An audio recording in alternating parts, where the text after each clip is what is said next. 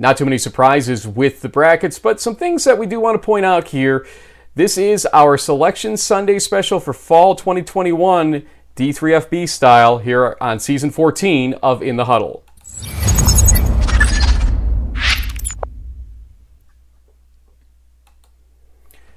Frank Rossi, James Baker. We are in the D3FB Huddle. For those of you that aren't aware of who we are, I've got that right there too. I guess I'm too short for my own good. But we have some folks, I'm sure, that have not watched us before. They're tuning in to hear why their team was left out or why their team is facing who they are on the road, at home, or what later rounds look like. So we're going to go through this bracket quarter by quarter, or quadrant by quadrant, I guess we call it. And we'll have Duey Naatz, the selection committee chair, joining us later on in this show. But JB, I always like to give you the first words here as to your takeaways. We didn't have much time to look at the bracket coming into this, obviously, but we did get some information that we got through in terms of questions to Duey. But before we give all that away, your thoughts. Well, things kind of worked out in certain ways like we thought, and then there were a couple of little surprises here and there because we did see a little bit of inconsistencies going on with the way that each individual rack was working, and it helped certain teams and it kind of sunk others' playoff hopes. So definitely a great field of 32 teams, and we said from day one that there were going to be a handful of one loss and really strong deserving teams that aren't going to get in. It's just the way it goes. And we'll get into some of the financial and geographical, elements of that. But overall, kind of what we expected to a certain extent as far as who are the, number ones potentially and twos, so on and so forth. It's going to be some great football coming up real soon. So you know by now who the Pool C's were. Let's just kind of review them out loud here. From Region 6, UW-La Crosse and Bethel. Bethel was a wild card with 2 losses. They are the only 2-loss team in the field from Pool C. In Region 5, Wheaton. In Region 4, nobody. Region 3 was Birmingham Southern. Region 2, Johns Hopkins. Region 1, nobody. So the 5 teams again: La Crosse, Bethel, Wheaton, Birmingham Southern, Johns Hopkins. Now, we sort of guess, we can't confirm this, they won't tell us, but here's what we do know. Johns Hopkins was ranked ahead of Ithaca in Region 2. That's how Johns Hopkins can even be picked in that situation, because they have to be on the table. The top team, not picked so far from each region, goes up against each other, those 6 teams from the 6 regions. So Ithaca was blocked by Johns Hopkins. The assumption here is that Ithaca's criteria probably would have trumped Bethel's if it really came down to it, or any other team that would have been on the board that late. I believe Ithaca never got to the table, folks, and that's why you're seeing Johns Hopkins in there, and that was probably the 5th and final Pool C. That's my guess. I think that's your guess as well, seeing how this played out. So we go to the brackets themselves, and I see you have a thought. Go ahead. I don't want to cut you off on it. Well, it's just, I mean, we had a sense that the way that the Region 2 or Rack 2, whatever you want to call them, they did a lot more of the eye test, and they gave a lot of bump to the Centennial Conference. I mean, when you look at the criteria, Hopkins doesn't necessarily grade out that well, but they have some matchups coming up where they can make a case for themselves. If they could, have a pretty deep playoff run, then maybe they can tell guys like me to shut up. But hey, I'm not surprised they made it in on one hand. But when you look at their resume compared to others, it could be called into question. But just the structure of stuff, like you said, the teams blocked other teams from getting to the table, and that's what happened. Let's look at the bracket and explain why some of this stuff came together in our own words, and then Duey Naatz will tell us a little bit more after this. And point out any surprises you see along the way here. We're going to start in the upper left-hand portion of the bracket. St. John's Lake Forest. So if you thought there was favoritism for the former chair, Jim Catanzaro, you'll learn right away that's not the case. Undefeated versus undefeated here. That only happens, I believe, twice in the entire bracket of undefeated versus undefeated in the first round, and this is one of 2 times. The other instance of it is actually in this quadrant just below it. Yeah. We'll talk about that in a second. But Lake Forest goes 10-0 after beating Chicago yesterday. St. John's holds on, comes back to win at the last second against Bethel in the MIAC Championship. What a game. And there you go. That's the matchup. This is what we call the island quadrant, because below them, you'll see a forced flight no matter who wins in that first round. Linfield and Redlands, they will not have to fly to each other, but somebody's going to have to fly somewhere in the second round, no matter what happens here. And then for the similar reasons, Mary Hardin-Baylor and Trinity, Texas, we looked it up after talking to Duey, and if you hear any discussion about, why not flip the teams here, the answer is it's 700+ miles no matter how you do the permutations of the 4 teams in the bottom part of this quadrant. Mary Hardin-Baylor takes on Trinity, Texas. No flight needed there, but there will be a flight needed in the second round for Birmingham Southern Huntingdon versus the winner of the Mary Hardin-Baylor Trinity game. There's a rematch there, JB. We'll let Duey tell you why, but your initial thoughts here on this quadrant. Well, the obvious thing that jumps out to me, Frank, is that it looks like St. John's is the number one. And we talked about whether or not that they would be deserving of that. And I'm sure that some Crew fans are going to be a little disappointed given how highly they've been ranked all season in the national polls. It seems to me that they ended up with effectively a 2 seed in this section. And so that's kind of a surprise to me, especially how St. John's has struggled a little bit. I mean, they lost their starting QB, and that's part of the issue. But it does seem that St. John's, who I made a case for last week as a possible number one, ended up in that situation. Are you surprised or upset at all that Bethel was a choice for Pool C in terms of losing twice with a SOS around 570, give or take? Granted, losses were both to the same team, St. John's. Does it bother you at all that a team like Hardin-Simmons with 1 loss is left out, even Merchant Marine at 1 loss is left out, and Bethel is selected in this situation? Kind of, yeah. Especially with how close Hardin-Simmons gave the Crusaders such a good run for their money. But ultimately, when you look at the bracket, Frank, there's a sort of a natural sort of southwestern pod here that we talked about before. There's a couple of Texas teams, a couple of teams from Alabama. They matched up well, and clearly the committee saw that as an obvious situation. And unfortunately, there's only 4 spots, and Hardin-Simmons just couldn't work their way in there. And I was a little exuberant to get you the bottom left portion of the bracket here up. And so now we've got it up here at the right timing. And we'll see that it is Wisconsin-Whitewater hosting Greenville. That makes sense. That's not like an undefeated versus undefeated there. And we believe that Whitewater, as a result of being positioned here, is another 1 seed ultimately.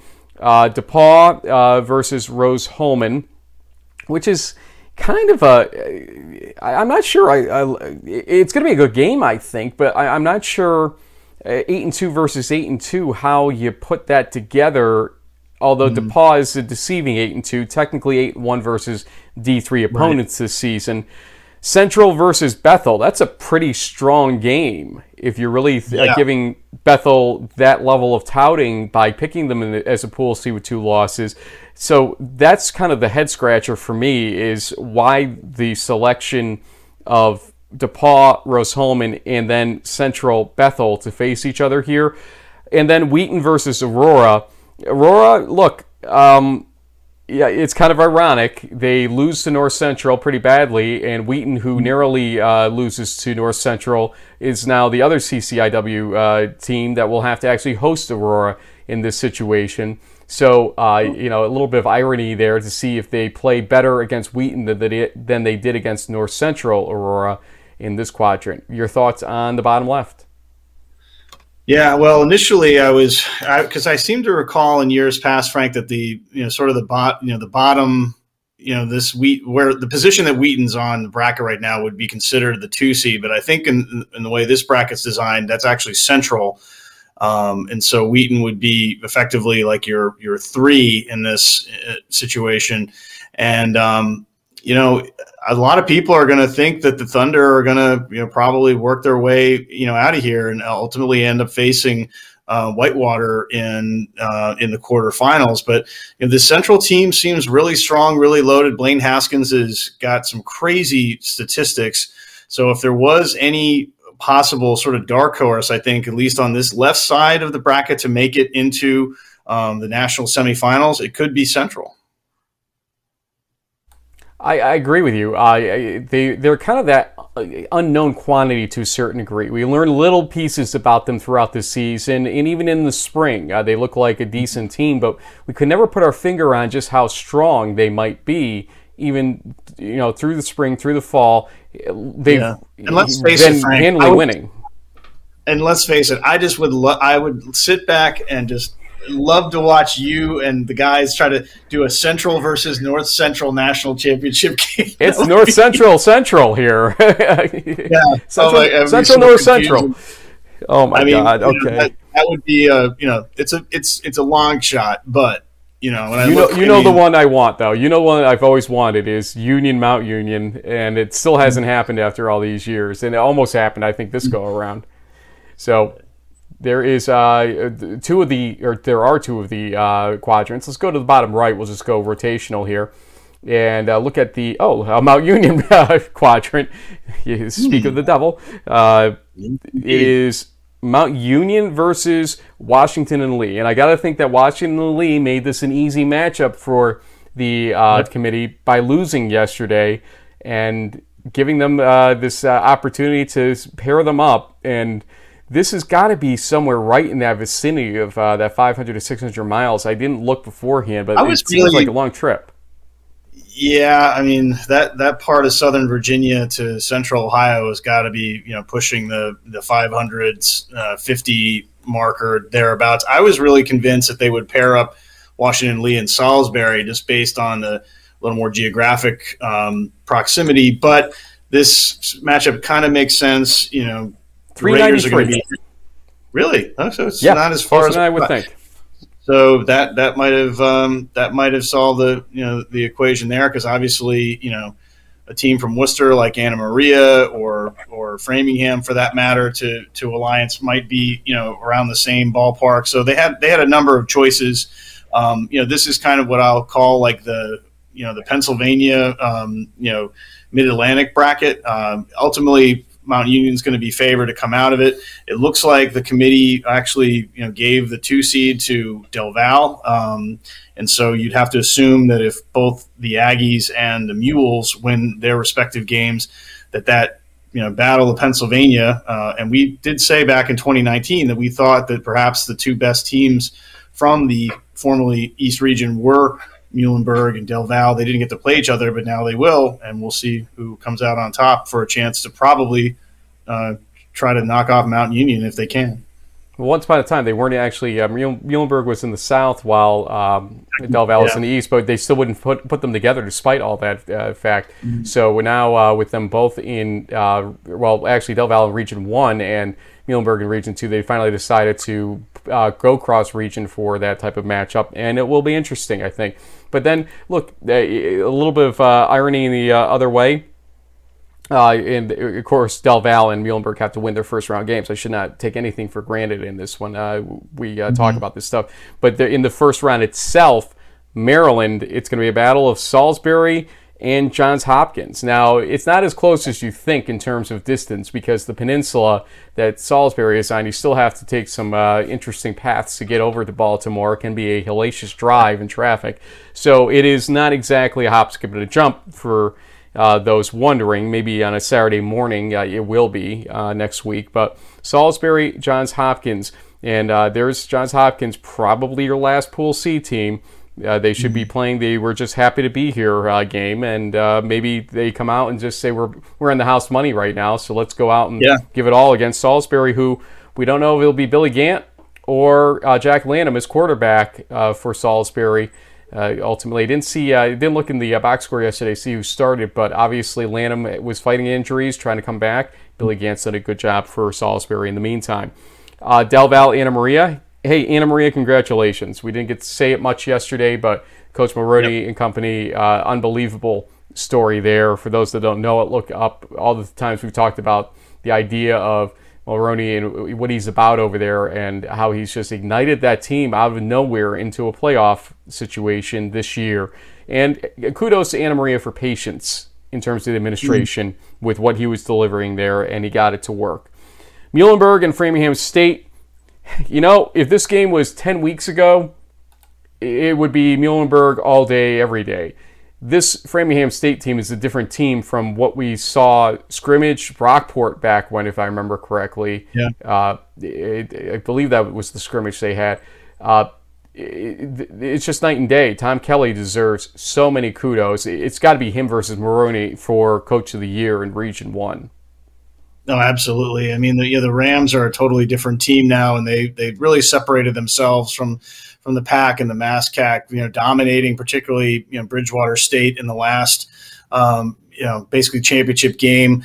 This is not a slam dunk win for Coach Milne and the Mules. They'll have a sizable defensive and offensive lines to deal with from Framingham. They're going to bring their best shot at Muhlenberg, and even though the Mules will be favored, this could be one of the more interesting, potentially closer first round games. We'll see. And in the upper right, let's go to North Central Carnegie Mellon. I mean, by win-loss record, it makes sense, but I feel like it's almost more of a distance necessity than anything else that they did this to Carnegie Mellon, because Carnegie Mellon played some strong teams and won against some strong teams as well. So it's a little tough to see this one as a first-round matchup for some folks. Then Albion hosting La Crosse. Okay. I can't figure out. I mean, remember, La Crosse has one loss to Grand Valley State, which is D2. So technically, I don't know how they would grade out lower than Albion, is such that Albion's hosting, but apparently that's what happened. We'll have to take them at face value here for what they did here. SUNY Cortland hosting Springfield. This makes sense, obviously, with the 3 losses for Springfield. And it'll be interesting to see the triple option team against Cortland to see if shortening the game against Cortland, somehow they could sneak a win in. It's not impossible for the Springfield team to do that. And Endicott hosting RPI. We do talk about this in the interview. We'll get to this in a minute, so we won't spoil the information. But it is the more losses hosting the less losses in this situation. And that is all D3 losses. That's not like a Albion versus La Crosse scenario, for instance. So take note. We'll be asking about that in a second. But again, your thoughts on the upper right-hand quadrant of this bracket.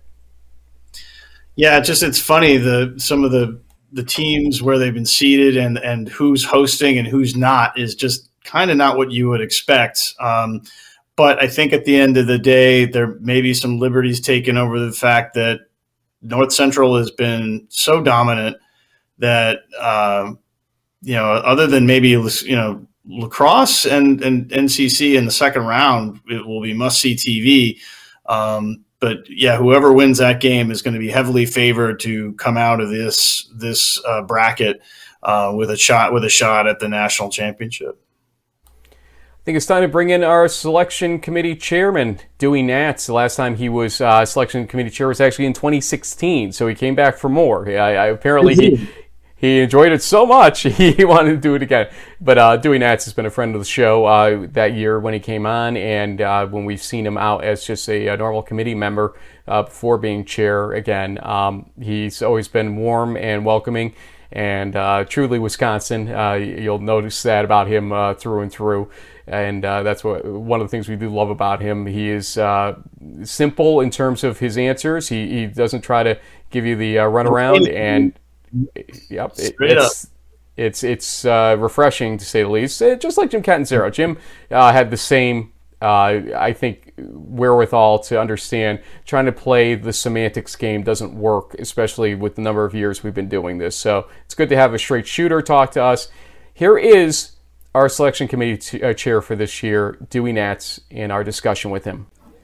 Duey, it's been a few years. Great to see you this time. Last time was on audio, and we do appreciate your time after what I know has been a long couple of days and weeks, for that matter, for selection committee. I just want to jump in right away here with the first question that a lot of people have been wondering. Normally we have a 4-region system, or previously at least, we had a 4-region system with, I believe, 2 co-chairs in each region. So there were 8 voices at least in every call from what I remember.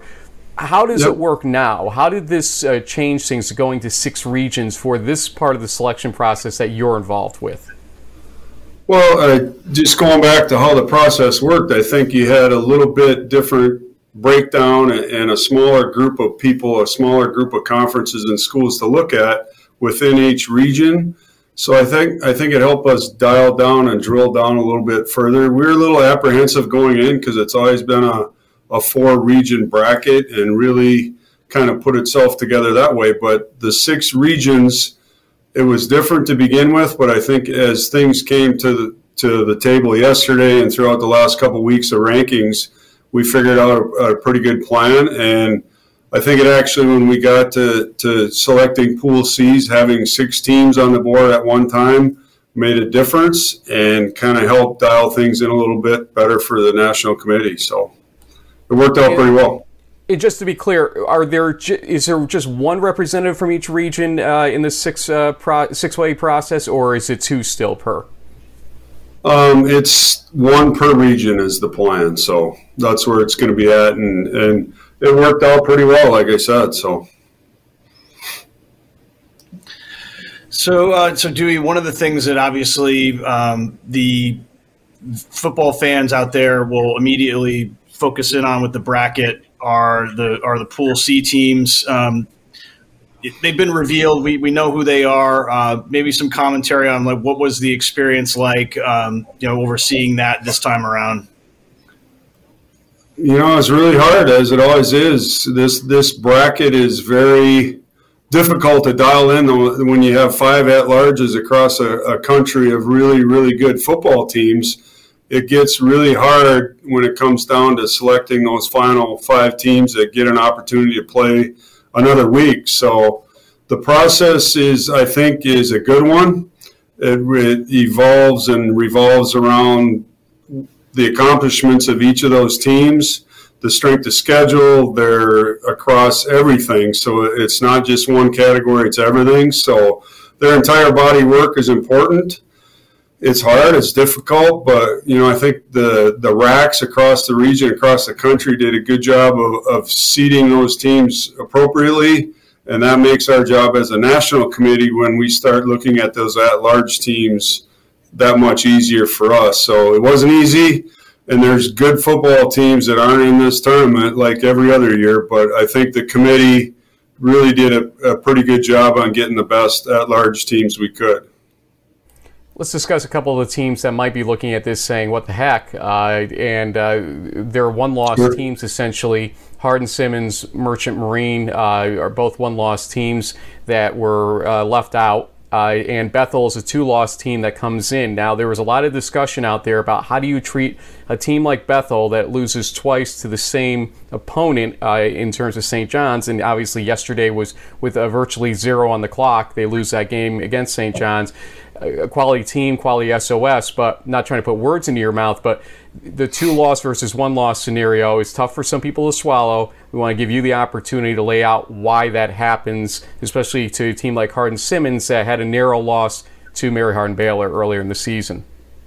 It's difficult. It really is, and the teams that you're mentioning are very good football teams, and it's too bad this bracket isn't bigger and we can put 10 more teams in it that deserve the opportunity. But I think as a committee and as the RAC groups in each region, everybody has to look at each team's entire body of work. So that involves strength of schedule. It involves win percent. You guys know and understand what that involves. But I think a lot of it came down to numbers of wins versus ranked opponents was a key component. And I think having those 6 regions that we talked about made a difference in numbers of wins and games against ranked opponents. So my heart goes out to those teams. I've had good football teams in the past that have stayed home because we just didn't have enough wins and wins, and it's hard. It really is, and I feel for those teams. But I think as a whole, the entire body work, I think our committee and the RACs across the country did a good job. Yeah, certainly. And although we have noticed, at least in this iteration, that teams from conferences that only really get that one out of conference game, and their strength of schedule is kind of affected by that, may have gotten a little bit of the benefit of the doubt. I mean, we saw Hopkins getting in. Their SOS wasn't necessarily as strong as, let's say, like an Ithaca's, but they only have the one loss to the conference champion. I mean, were some of those things factored in with these conferences that have a larger slate they have to go through, and it kind of affects their SOS accordingly? Yeah, it's difficult, and we are aware of, but it isn't a criteria, is the number of non-conference games that some of these teams can play across the country. So some conferences, you only have the ability to play one out-of-conference game, and maybe only have an opportunity to play two, and that affects your streak. So one guaranteed way to get in this tournament is to win the AQ, and that's difficult, as we all know, because there's some great football teams across the country. That's the only guaranteed way to get in the tournament. And if you're not going to win your conference, you need to play good non-conference games and beat them. But the hard part of that is, like you guys mentioned, is the ability to schedule those games is difficult for certain conferences too. It's travel related, it's cost related, it's where other conferences may not want to play that. So there's a lot of pieces that go into it, but it makes it really hard, and we try to do the best we can as all committees do across all sports. So we've heard in the past that primary criteria are tough to just use without going to the secondary criteria when it comes to football because of the lack of results. In some of the secondary criteria include expanding to your entire win-loss record and possibly looking at the last quarter of the season when there's really close scenarios between teams. Did you find a need to go to secondary criteria when it came to Pool C selection, especially because of some of the closeness of some of these teams? Yeah, I think to a point, we really try to stick to the primary criteria as much as we can. And I think most people understand in football with 10 games, the difficulty of just those criteria is really hard. If we could play 40 football games, I think the primary criteria would take care of everything. So it doesn't. So we look at all of the pieces. So at times I do believe the secondary criteria becomes that next step that can help a committee try to dial in a little bit tighter. So absolutely. Dewey, did basically the missed season last year due to COVID and obviously, many schools have had their budgets impacted. The NCAA has obviously had its budget impacted across the board. Were those financial considerations something that the national committee had to factor into some of these choices? I mean, it looks like there aren't going to be a ton of flights until probably quarterfinal round. We're seeing a rematch of Huntington and Birmingham, which is maybe due to cost measures. Could you speak a little bit on that point? Yeah, I think as a national committee and I've worked with this committee in the past, and I think cost and budget impact at our level is always a factor. And I think it's something that we always keep at the back of our mind, or maybe even a little bit closer to the front than that, is we have to be conscious of that and use that to some extent as we put a bracket together, because budget does have an impact. And things are a little tight right now across the country and everywhere. So, I mean, common sense, it's something we took into consideration. We needed to. So Now, some people would ask the question, why not pair Mary Hardin-Baylor with one of Birmingham Southern or Huntingdon just to avoid the rematch situation between Birmingham Southern and Huntingdon? Can you speak to maybe why that rematch was so necessary? Is there a 600-mile scenario there that I'm not seeing? Why force the rematch in round one, which we know is one of the things that is attempted to be avoided, although this is a non-conference rematch, which we know does get a certain level of forgiveness ultimately between Birmingham Southern and Huntingdon? I think part of the discussion as a group when we started to talk about it was the fact that with the 2020 season and not having a championship bracket, that most of the players on these teams that are in the tournament maybe haven't played against each other. So that year after year matchup that maybe used to take place or was something that happened more often, that we felt this time around going back to those closer matchups in certain situations to avoid flights was warranted, and an opportunity for new coaches, new players to play against teams and help us keep that budget focus in our in our back of our mind, I guess. So. And I think before we got on the air, Frank was going to mention this one, but I guess I'll steal it from him. We just wanted to clarify, one of the things that might jump out to the East Region fans who follow us and who've known our show for a while. The RPI, going on the road in the first round, playing at Endicott, that wasn't a situation that the president of RPI basically said no home game. This was actually a decision that kind of came out through the seeding and ranking process. Is that correct? Yeah, as we start to put the bracket together, the top or ranked teams within regions, as we started to put the bracket together, typically were hosts for the first round games, if that makes sense. So as far as RPI and anything with their institution, that was not part of the discussion as far as deciding who hosted or didn't. It has more to do with where teams are ranked within their regions in comparison as we put the bracket together. So. And one thing we should know is, and we didn't get a chance to mention this on our Friday show, Shirley Jackson, president of RPI, did change some of the approach on fan rules for their athletic events. So it would have actually allowed in some format, it sounds like, the ability to host. So this is just to get rid of all the conspiracy theorists out there. This was completely a criteria-based decision, as you just said. Yes, absolutely. Okay, so looking at the overall bracket, the upper left is obviously the teams, kind of, we call them the island teams in terms of the 600-mile rule affects them the most, and you've minimized flights with them. Were there any other locational challenges when you put this together? For instance, we've always heard that there's so many East Region teams, especially in the New England area. Did you feel a need to break from, let's say, using criteria and trying to keep groupings of the 1, 8, 2, 7, 3, 6, 4, 5, all that stuff? Were you at all challenged in that respect because of the density of teams in certain zones that we see in Division III? Yeah, and I think as we're conscious of budget and trying to keep things in matchups and things as we go through the bracket, there's always challenges that pop themselves up. And okay, how can we get a team to play this and provide that quality championship experience without putting somebody on a bus for 598 miles because it fits right under the window?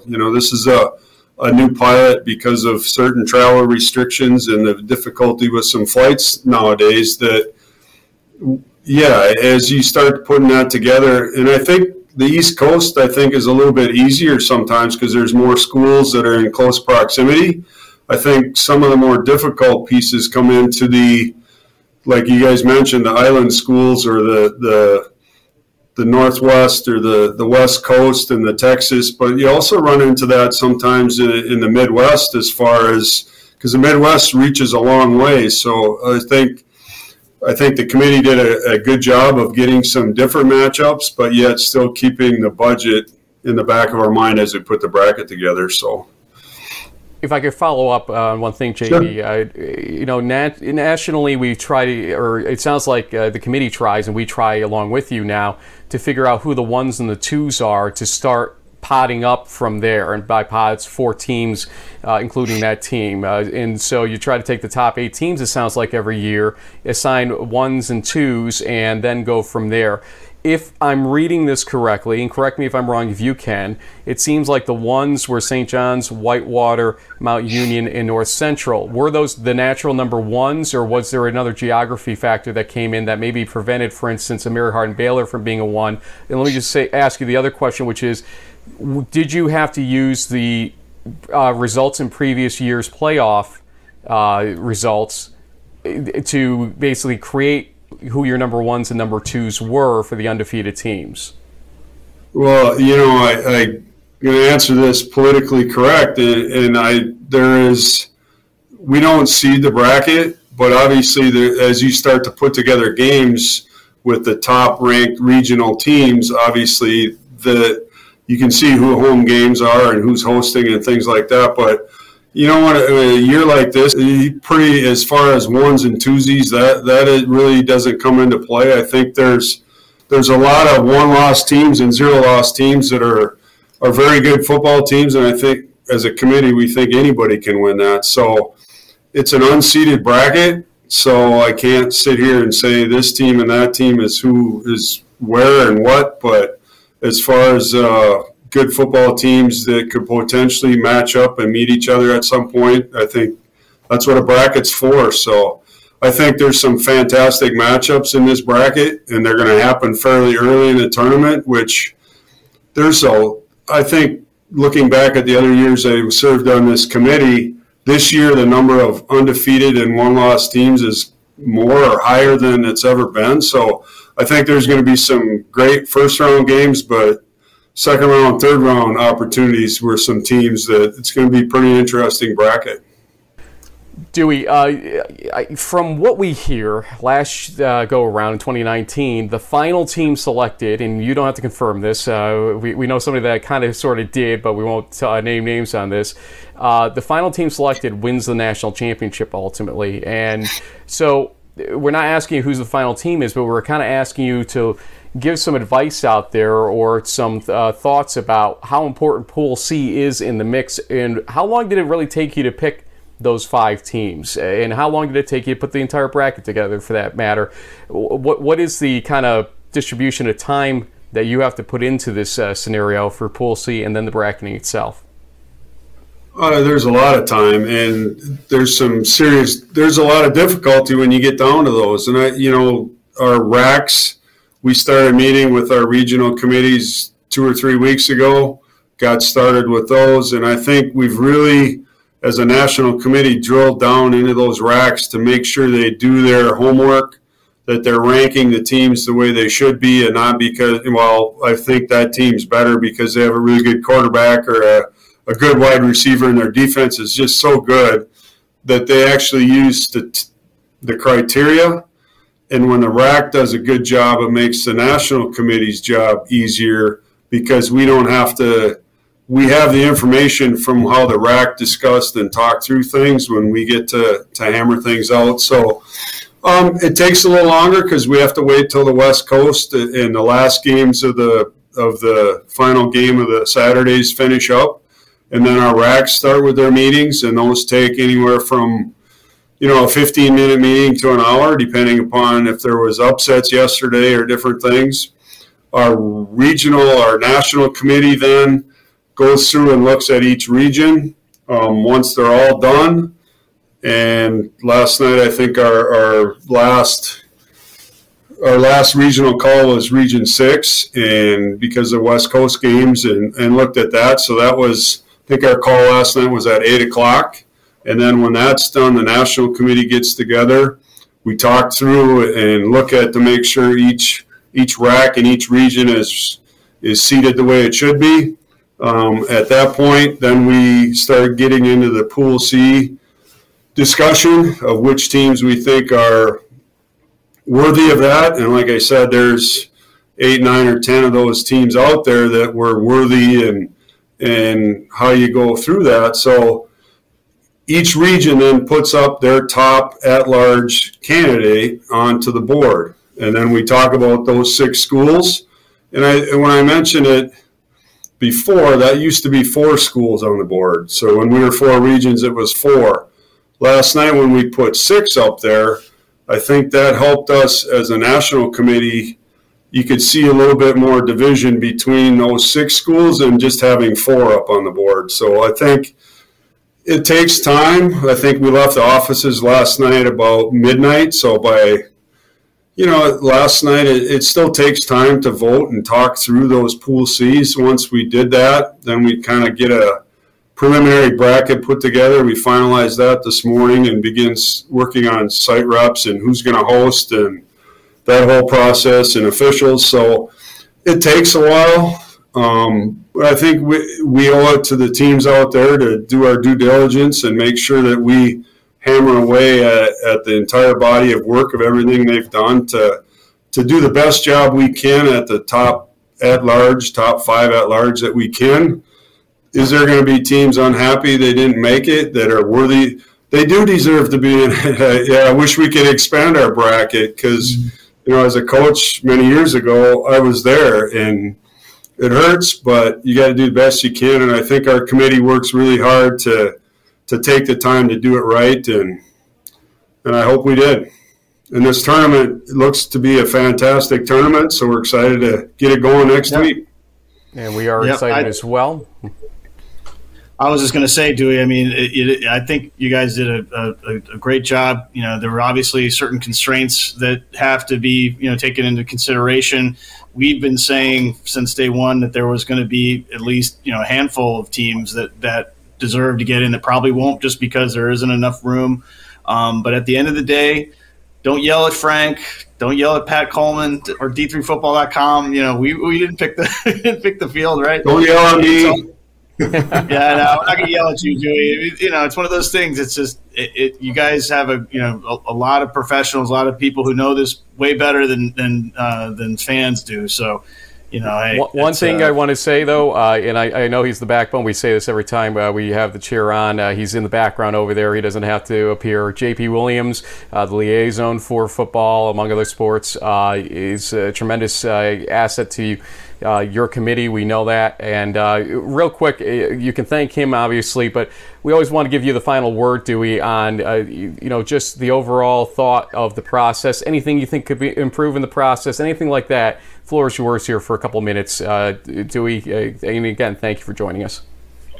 Well, first thing, I do want to thank JP Williams and the NCAA for allowing me the opportunity. This is my chance as a former football coach and director of athletics to give back to the game of football and be involved in a small way. And it helps me stay in it, I guess, a little bit. So I've appreciated that. I appreciate D3 football and the work that you guys do to promote our game and our game at this level.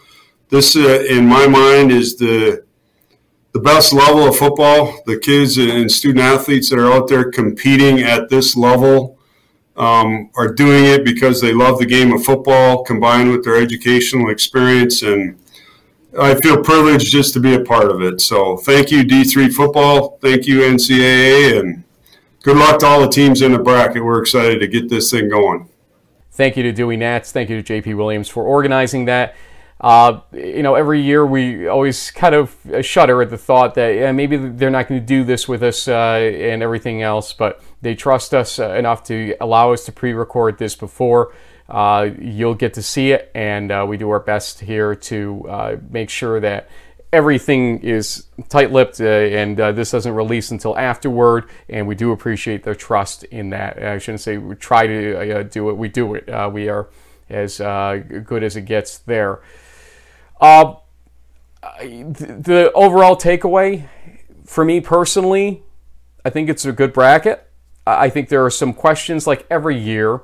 They can't project out flights necessarily in the second or third rounds, but I think there is a certain mandate that when the NCAA looks at the bracket before they approve it, they want to make sure that there aren't these possibilities for these, endless flights in the second and third rounds. And that's what this bracket sort of ensures. North Central, Cortland, I think, is a risk of a flight ultimately in a quarterfinal scenario. So you might have a couple opportunities for that. And I'm going to confirm that as I speak here. But it definitely is, because when I moved from Geneva in upstate New York and drove to Chicago, which is, not too far from Naperville, that's about a 12-hour drive. That's a lot of miles. 739 to be exact. So, and that uses the official calculator that the NCAA uses. It is as the crow flies, I believe, I think it uses best routes. Now I'm thinking about this, but nonetheless, you get the point that there is a possibility for a flight in that quadrant. And again, we'll put that one up just so you can see what we mean by that. But overall, JB, I think this is a pretty good effort by them. I don't agree necessarily with what Region 2 did in terms of their ordering of teams. I'm not going to lie about that. I think they could have done better there. And given Ithaca the benefit of the doubt, we will see the regional rankings probably tomorrow. The final set of regional rankings. That might give us a little bit more information of why they went this way.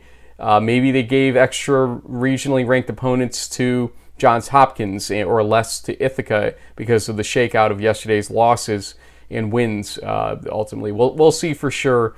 Most likely in the afternoon on Mondays when it's last couple of go-arounds been released to us. But your thoughts, final thoughts here? No, I think it's going to be, a great tournament. You can already see, in the first round, there's going to be some really great games. We have a couple of rematches, which, unfortunately, happens every year. But, I'm really looking forward to some of these. Like, that Central Bethel game, looks great. Wheaton Aurora could be really interesting. Cortland Springfield too, like you said, Frank. How does the triple option, work? In the dead of winter in upstate New York, and Hopkins Salisbury as well. So there's no shortage of interesting matchups. And not surprisingly, there are some very clear favorites who we think are going to advance all the way into the Final Four. What gets tricky, though, really that upper left-hand corner, when you look at the fact you have St. John's, Linfield, Mary Hardin Baylor.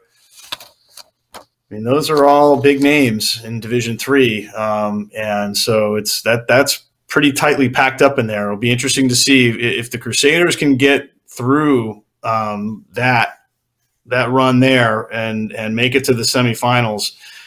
Watch out.